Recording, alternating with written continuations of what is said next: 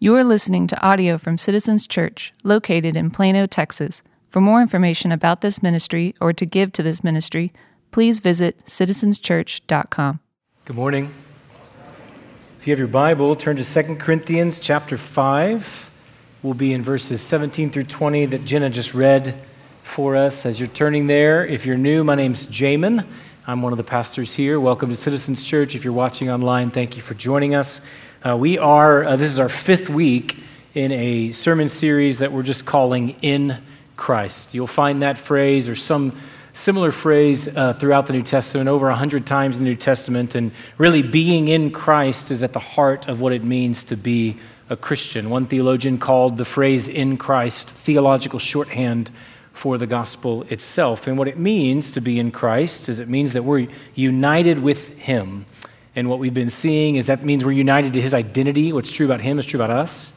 We're united to His story, what He has done, is doing, and will do. And we're united to His people. We are in Christ with one another. So every Sunday in this series, we've just considered three things. It's been the exact same three-point outline, if you will. We're considering a truth to embrace in Christ, a lie to renounce through Christ, and a step to take with Christ. And so we're looking again at another passage of Scripture that is filled with in Christ language. I want to read it again for us. Look at verse 17. Therefore, if anyone is in Christ, there is new creation. The old has passed away. Behold, the new has come. All this is from God, who through Christ reconciled us to Himself and gave us the ministry of reconciliation. That is, in Christ, God was reconciling the world to Himself, not counting their trespasses against them, and entrusting to us the message of reconciliation. Therefore, we are ambassadors for Christ, God making His appeal through us. We implore you on behalf of Christ, be reconciled to God. My son plays football for the Coram Deo Lions. He's in 7th grade there. Yeah, praise God. And one of my favorite things about life right now is not just watching him play football, but talking with him about football. I love football. I played in high school. I use the word played really loosely there. I was on a team. Some would say I was the first string encourager, and I was proud of that. But Asher and I connect over it. I love watching him. And we're at one of his games a couple weeks ago, and it's blistering hot, and a kid on the other team got overheated. And he ended up being okay. He was fine after the game. But there's a moment where he was in such bad shape, and it was so serious that they stopped the game. And the ref runs across the field to our stands and yells to the stands for somebody to call an ambulance. And the teams go to the sideline and they get on a knee, and the cart comes onto the field, and people get out their phones to call and make sure help is coming. And then in all of that, everyone's seated. And in all of that, I see a woman running down the bleachers. And she gets to the field, and she's wearing sandals and can't run very fast, and so she takes her shoes off so she can run faster. And she sprints across the field to where the boy is, and then goes with him in the cart, and then waits for an ambulance to come. And my daughter leans over and says, "Who is that?" And I said, "I don't know." She was with our school. She wasn't with their school, but I didn't know who she was. And my daughter says, "Well, what is she doing?" And I said, I think she's going to help. And then my daughter elbows me and says, "You should go help." And I thought, they don't need my help. Unless they need a first string encourager, they don't need my help. And I found out after the game that this woman is a pediatrician in the area. And so she was sitting in the press box, and she saw what was happening. And as a doctor, she ran to the need. My mind just works this way. What I was struck by how stark a contrast it was in that moment, a very serious moment. There was stands full of people, a very real serious thing happening, and one person gets up. We prayed, we called, but we sat and mostly watched, and one person moved towards the need. Why? Because she could help. She had knowledge and ability and experiences and a story that made her not only able to help, but responsible for helping. And so something was true about her that wasn't true about anybody else in the stands, to my knowledge. There wasn't another pediatrician there. There wasn't another doctor that was there. And she acted. While everyone else watched, she got up she moved towards the need because of who she was. She did what everyone would expect a doctor to do in a moment like that. Here's a truth to embrace in Christ. You are a minister. In Christ, you are a minister. You are in ministry if you're a Christian. We are living in a world full of needs that only Jesus can meet. People who don't know Jesus, people in need of the mercy and compassion of Jesus, chaos that needs the peace of Jesus, sin that needs the forgiveness of Jesus, hate that needs the love of Jesus. That's our world. Those are all of the needs that our world is filled with. And in Christ, you, Christian, have been entrusted with the responsibility to move towards those needs. Not to sit and watch others help, but like a doctor going to meet a physical need because of who they are and what they know, all Christians are called to leave the stands and to move towards the needs of the world because of who you are and because of what you know, because of what Jesus has done in your life and declared to be true about you. So God is on mission in his world that his glory might fill all of his creation, and everyone who is in Christ has been invited into that mission to stand and act instead of sitting and watching. You are a minister. There are two ideas that flesh this out in this passage. There's two in Christ statements that flesh this out. In Christ, you are a new creation, and in Christ, you've been given a ministry of reconciliation. Verse 17, look with me again. If anyone is in Christ, there is a new creation. Your Bible might say, and on the screen behind me it says, if anyone is in Christ, he is a new creation. In Greek, it literally just reads, if anyone is in Christ, new creation. And so it's missing a subject and a verb, and so the subject and the verb have to be implied. And so some Bibles translate, if anyone's in Christ, he's a new creation, she's a new creation. Or if anyone's in Christ, there is new creation. And both capture something that's true. In Christ, you become something new. New life, forgiven, loved, new identity, new future. All that's true. Sometimes, though, we can hyper-individualize this verse, and it's like, I'm a brand new me, when in reality, it's not just that you've become something new, but it also means that you're part of something new. If anyone is in Christ, there is new creation.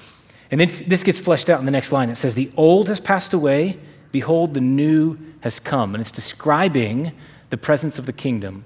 So you find this kind of kingdom announcement around the word behold throughout the New Testament. In Luke 17:21, Jesus says, behold, the kingdom of God is in your midst.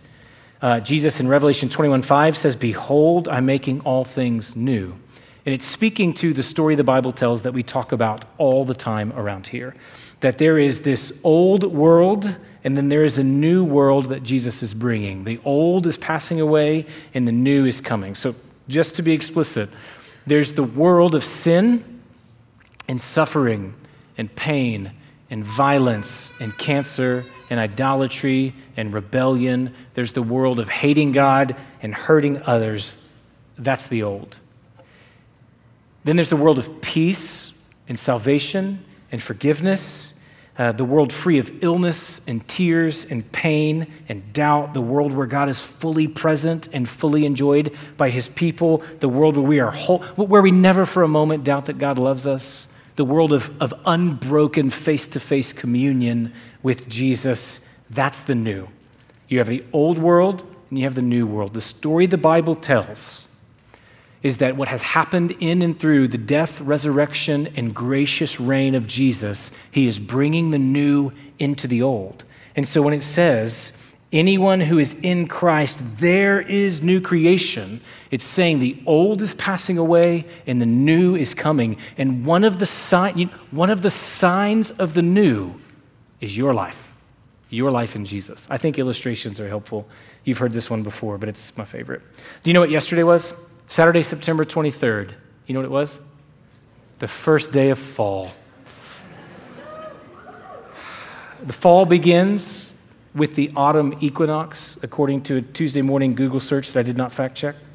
In the northern hemisphere, the autumn equinox happens in September, and this year it fell on September 23rd, which means yesterday was the first day of fall. And here's what you're thinking. Somebody needs to tell Texas that yesterday was the first day of fall. Have you ever? You can respond here vocally. That's always allowed. Have you ever been more ready for fall in your entire life? Summer was so brutal. I have never been this mad at Texas. It's like, thank you for no state income tax, but come on, it's an oven here. 21 consecutive days of 100 degrees. This summer broke, some say it's the hottest summer on record. It was not. But it did break a record for the greatest number of consecutive hours of 80 degrees or hotter. Never have I been more ready for fall. Well, here's the truth. It's here. According to science, fall has started. And the reality is, while it doesn't quite feel like fall, there are some things that have felt fall-ish, right? A week ago or so, there were cooler temperatures in the morning than there had been. It's definitely hot today. It was hot yesterday. I think there's a cold front coming in tonight. According to Texas, a cold front coming in tonight. But the reality is that while it doesn't quite feel like it, there are signs that fall is here.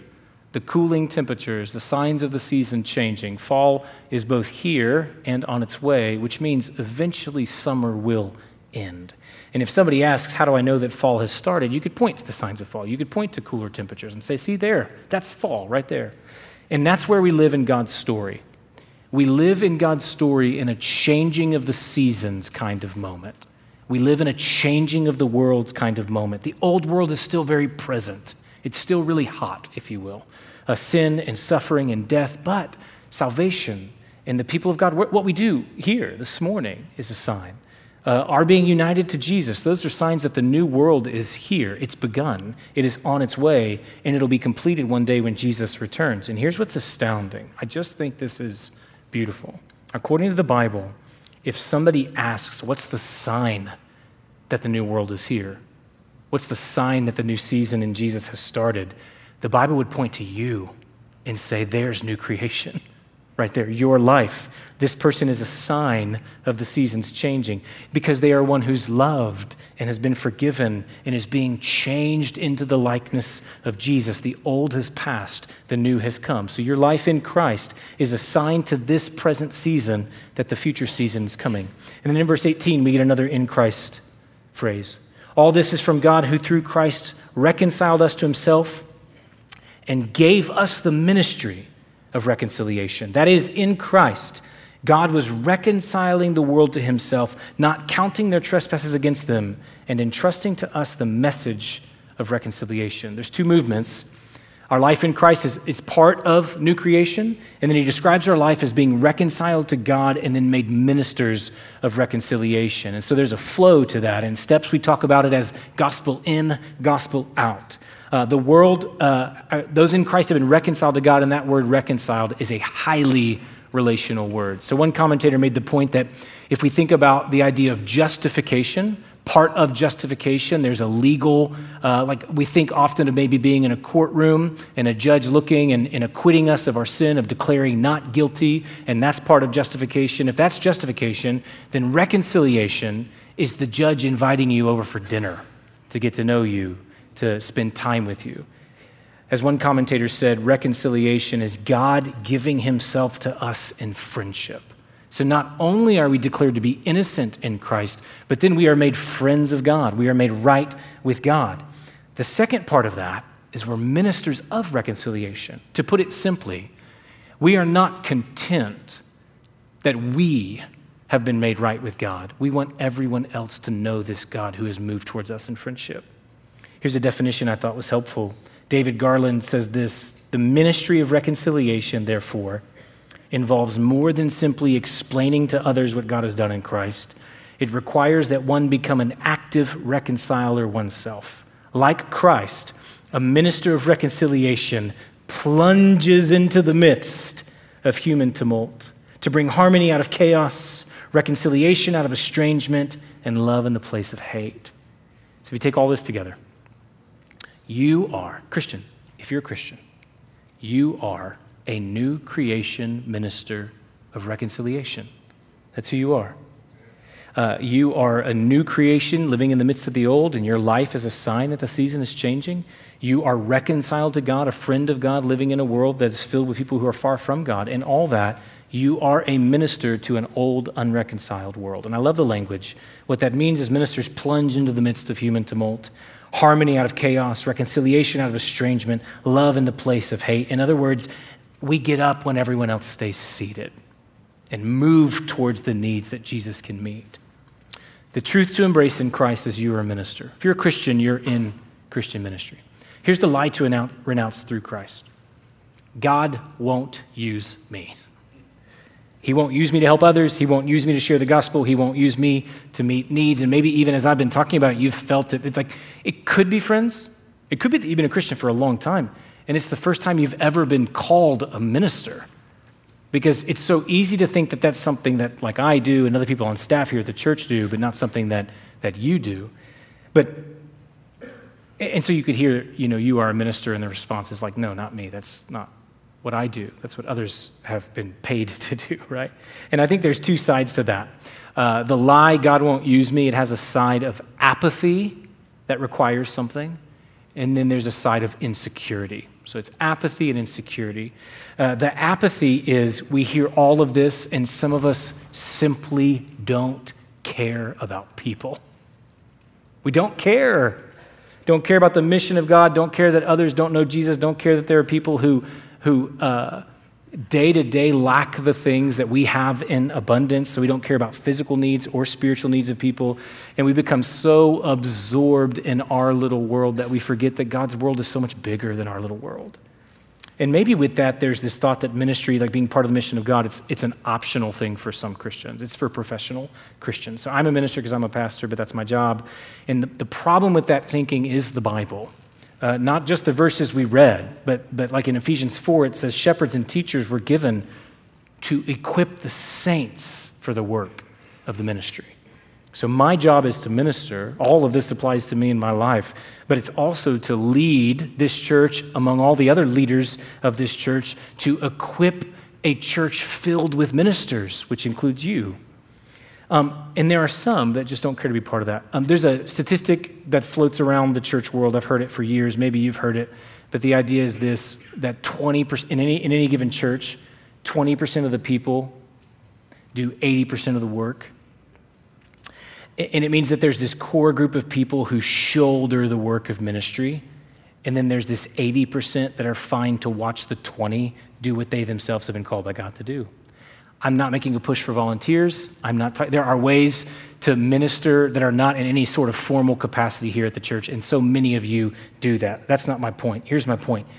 If you can hear all of that, and you're not moved at all, if there's no part of you that's asking, am I a faithful minister? Am I being used by God? Am I the 80% or am I the 20%? Are there needs that God wants me to move towards? Listen, friends, if none of that is happening, if your response is a response of apathy, you don't care, then you have misunderstood what you claim to believe and have missed the very heart of God. It would be like a doctor who sees a need, knows they can help, and is too selfish to get up. If your response to being a minister is being invited to the mission of God, you shrug your shoulders and say, look, that's not for me. I love you. And you need to repent and ask God to change your heart. There's another side, and I think for many of us, the lie that God won't use me, or even just our relationship to all this. I imagine a room like this we're hearing, and it's like, yes, I know these things are important. I know that God has plans to use me that are just, beyond my own relationship with God, but it's filled with all this insecurity. Like, have you tried to share your faith in the past 5 years? Have you thought about sharing your faith with someone in the past 5 years? If you have, likely what you've felt is you have felt how complicated that is right now. It's easy to feel like if you're going to have a conversation with somebody who doesn't believe what we believe, you have to be an expert in the Bible. You have to be an apologist. You have to be proficient in political theory. You have to be well-versed in all social issues. And then you have to have an airtight answer to a host of difficult questions that you might even have yourself. And so the insecurity comes out as, I don't know enough to be used by God. I don't know enough. I'm scared to open my mouth, and then what comes back at me is something I'm just like, you freak out. You don't know what to say. Or we feel like we have our own problems. We feel disqualified by our own sin and our own struggles. Maybe even as we've been talking and you've heard that you are a minister, the thing you think about is all the things that would disqualify you from being a minister. It's like, I'm way too much of a mess to be a minister. And my life is filled with fear and doubt and lust and anger. And so the insecurity comes out as, I'm not good enough to be used by God. Or we feel like God doesn't love us. We have these doubts about what God thinks about when he thinks about us. And so to hear, you are a minister, it can feel like, some sort of cold boss forcing us to work overtime when we'd rather be home with our family, right? And I guess that we could still obey out of some sort of like begrudging obedience, but nobody lasts very long in ministry if they feel like they're being used but not loved, not cherished. So that insecurity comes out as, I'm not loved enough to be used by God. God won't use me. I don't know enough. I'm not good enough. I'm not loved enough. Listen, friends. You are a minister. If you're a Christian. We've been talking the past couple of weeks about identity and how Christian identity is identity that is given, not earned. It is received, not achieved. And part of that identity is this. None of that insecurity, as real as it is, none of that makes you any less of a minister. Now, we can be faithful within that, or we can be unfaithful. We can stay in the stands, or we can move towards the needs. But it's not ours to decide whether we're in ministry or not. This is part of what it means to be a Christian. I feel every single one of those insecurities. I feel them deeply. There is more that I need to learn. I know that there is so much that I don't know. But as Keller says, Tim Keller, we're not offering an airtight argument, we're offering an airtight person. And everyone in Christ can at the very least say, I have found something in Jesus that I've only found in Jesus. And we're not good enough. Goodness, we're not. And we need to take sin in our life seriously and be faithful to become more and more like Jesus, but we're not ministering out of our own righteousness, we're ministering out of Christ. God has always and only used really broken people to do beautiful things in his world. If I waited until I was good enough before God to preach sermons, I'd never open my mouth. But God lets me do this. He lets me, not because I've cleaned up my life, but because every time I stand in front of you, I'm clothed in Christ. And everywhere you go and everywhere you stand, you are clothed in Christ. In fact, you know what? Those who feel like they don't need a Savior do a really bad job talking to other people about him.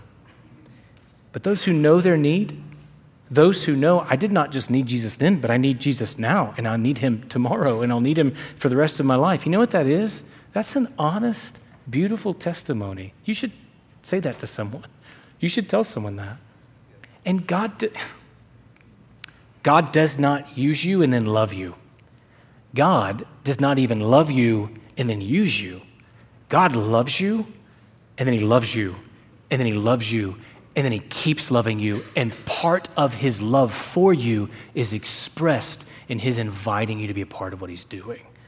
I was working on a project at our house. I'm in the backyard, and my 5-year-old comes out and says, Dad, can I help? And my initial thought was, that's really going to slow me down. Her help is sometimes unhelpful. But I just love her to pieces. I just love being with her. And I love being together. I like doing things together. And so I said, yes, I'd love for you to help me. I did not need her help, but I wanted to be with her. And then she looked at me and said, that's okay, I'd rather play with my toys. She didn't want to help, she just wanted to know if helping was an option, and then she went inside. My heart as a father is mixed and really, really messy. But in that moment, before God and before you, there was a sincere desire to let her help, not because she's useful, but because I like having her around and I delight in her. What if something like that is true about the heart of our Father in heaven? He does not need us. He doesn't. But he delights in working in us and working with us and working through us. We are not first workers in the field. We are children in his home. And the Father invites us to be a part of what he's doing. He calls us as ministers into ministry, and that's an expression of his love for us. I just need you to hear this. It is a joy to be a part of what God's doing. It's a joy. It is a distinct privilege to be used by God, to be with God. There's just nothing like it. So here's the truth to embrace. You're a minister. Don't believe the lie that God doesn't want you or won't let you be a part of his glorious work. You are a minister. Here's a step to take with Christ. Move towards the need. Move towards the need. Don't stay seated, friends. Don't simply watch. And you might be asked, there's a personal component to this, and then there's a corporate component. In about 5 minutes, I'll tell you of all of these wonderful ways you can partner with the church to help ministries and organizations. But I want to spend some time first just talking about you and your world. The starting place is to ask, what ministry has God already given me? What ministry has God already given you? Well, how do you know that? Great question. Who's around you? Who's around you? If you think about Sunday to Sunday, who's around you?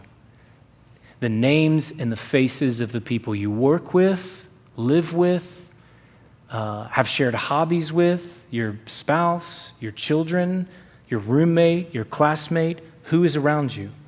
God has placed them around you and he's given you a ministry to them. So mom and dad, if you have kids in the home, your primary ministry is to them. And that is part of the mission of God. That's part of what it means to be a minister, to love and lead them, not just as their dad and mom, but as a new creation, as a minister of reconciliation. You work somewhere, you have a job, and maybe it's complicated to be a Christian where you work. Maybe it's really easy to be a Christian where you work, but that workplace that you're in, God has placed you there as a minister. Listen, if you're a student, if you're in college, if you're in high school, if you're in junior high, you are walking around a school filled with people who need Jesus. And maybe being a Christian makes you feel weird. It feels like you're the only one in your school who believes what you believe. Listen, I need to tell you something. Being a Christian is weird. It's weird. It is not popular. It never has been. In fact, the version of Christianity that tries to be popular makes it even weirder. But you're not a fool. You're not a fool. And you're not alone. It's true. And it is worth feeling like an outcast to be faithful to Jesus. And he's with you. And he's placed you in that school partly to be a light, goodness, to be kind in a place that can be so cruel, to be encouraging in a place filled with a lot of bullying maybe, to see people as made in the image of God and to offer love to others in a place where love can be hard to find. You are a new creation minister walking the halls of your school. Who is around you? Where has God placed you? Here's who I'm sensitive to. Maybe you're thinking, maybe names and faces have come to mind and you're like, I just don't even know what to do. I don't know where to start. What if we just did this? What if you asked God to bring to mind one Christian you can minister to and one non-Christian you can begin praying for? Start there. One Christian you can minister to and one non-Christian you can begin praying for. So if there's somebody who's a Christian who knows Jesus, I'm intentionally including this because I want to make this, I think it's really important to understand that it is as much a part of the mission of God to encourage and love the believers in your life as it is to pursue and love the unbelievers in your life. In fact, the passage that we're in this morning is written to Christians who are failing to love other Christians, and Paul calls them to be better ministers to one another. So if there's a Christian around you in need who needs to remember the truth, they need a ministry of presence, when you move towards that need, you're being a minister to them. And then start praying for one person who's not a Christian. Of the people that are already in your life, somebody who doesn't know Jesus or you don't even know if they know Jesus, just start praying. Maybe you've been praying and it's time to try to have a conversation, but at the very least, have at least one person and you have them in mind and you're saying, this is somebody I'm going to move towards with the gospel. I'm going to move towards them as a minister. I'm going to pray that God would use me so that they would move from old to new, so that they would move from unreconciled to friend of God. You know what will come out of this? If we take this seriously, and we move towards needs, we're going to discover our own needs. We're going to discover our own needs. Like you'll realize that you have a lot of your own questions about what we believe. and have a lot of doubts maybe about what we believe as you try to talk to other people about it, don't ignore that. Seek out answers. Raise your hand. Ask for help. Tell someone here, we would love to help. We don't have all the answers, but we believe in a God who's big enough for all of our questions. Or you realize that you need to heal. You're hearing all of this, and you're in a season where you would just say, I don't have anything to give. God says in his word, a bruised reed he will not break, a smoldering wick he will not put out. What it means is God does not love you only when you're useful. Maybe what you discover is that your cup feels pretty empty, and what you need is you need a season to be ministered to. Raise your hand and ask for that. There's space for that. Maybe what you realize is that you need training. You need to learn how to do this. You need to learn how to have conversations. Don't ignore that. We want to help. We have a class that just started. It meets Monday nights at 6:30. It's called Mission of God. It's a great starting place to grow as a minister. There are 27 people in it right now, which means there's a ton of room for you. You can email Chad for more info. What you will find, if we try to take this seriously, is we'll discover the ways that we need to grow, the needs that we have. And you know what that is? That's God's love for us, pursuing us. As you walked in this morning, you saw tables in the foyer that we usually don't have in the foyer. Everything I just said, take to heart. That's the personal component to this. I want to share with you some ways corporately as a church you can partner with us. Here's who's in the foyer. Africa New Life is a child sponsorship organization in Rwanda. It seeks to help meet physical and spiritual needs of families in Rwanda, a place that is still recovering from all the atrocities that happened there. And our church has been involved with them under the leadership of Chad and Cassie Lawson for years. If you were here at the beginning of the service, you saw a video full of our church members in Rwanda this past summer. The work that God is doing is amazing. Something like 130 members right now are sponsored just by 130 families are sponsored just by members of Citizens. And so God is using the men, women, and children here at Citizens to bring life and healing to a people in Rwanda. And for those who are really involved there, what they'd say is God is using them to bring life and healing even to us. They had, at the beginning of the morning, 50 children who needed to be sponsored. And I challenged the 9 a.m. to sponsor all 50 of them. And I told them that I didn't trust you to do it. I'm so sorry. I didn't mean it. I just wanted to motivate them by making it competitive. There are 18 left to be sponsored. And there are another 25 that are online that you can also help to sponsor. Isaac and Esther are missionaries in Kenya. They are ministering in a part of the country that is filled with all kinds of needs. They're preaching the gospel. They're ministering to addicts. They are helping women and children who are being trafficked or have been trafficked. They are bright lights in a dark place. They need people to pray. They need people to give.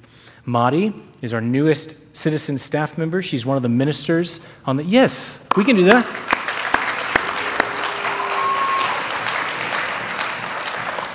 And she's building her support team, people who will pray for her and people who will give to help her continuing to minister at UTD. Listen, friends, what God is doing on the campus of UTD is incredible. God is saving college students. He's bringing them to faith through our ministers that are there.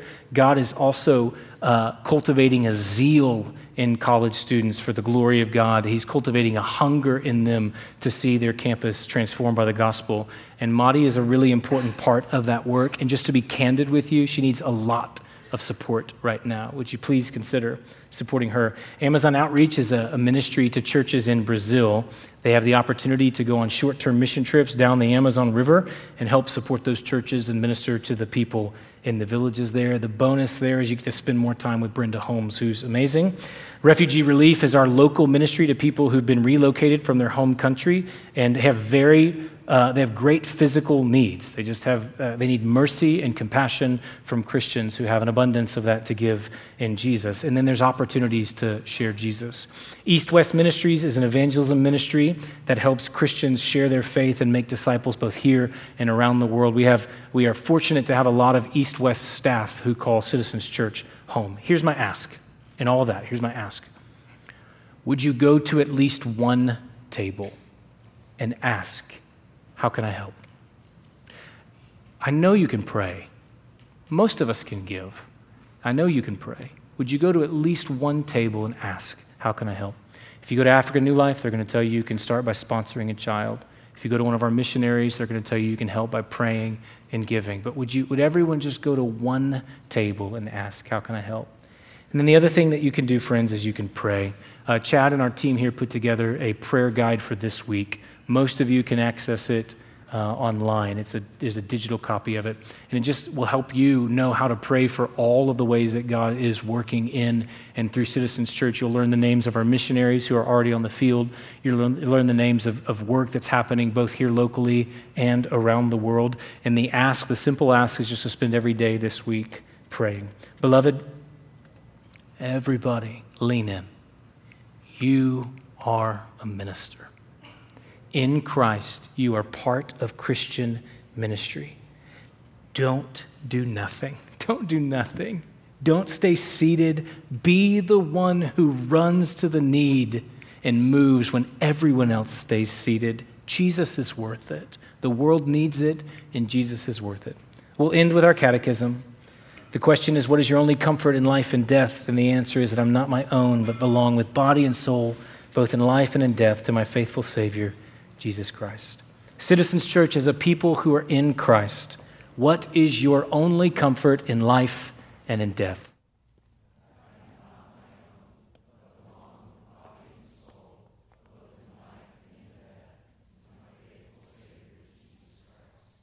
Lord, we love you. We thank you for your mercy. Thank you for your kindness. Thank you for your grace. You are so good to us. It's a joy to be a part of what you're doing. I pray, God, that the image we would have of you in all of this is the image of a loving Father who delights in working in and through his children who he cherishes. We are ministers, God. Every Christian in the room is a minister. Would you confront our apathy? Would you give courage to our insecurity? And may we respond in faithful obedience to King Jesus, who is worthy of all that we have and so much more. We love you. Amen.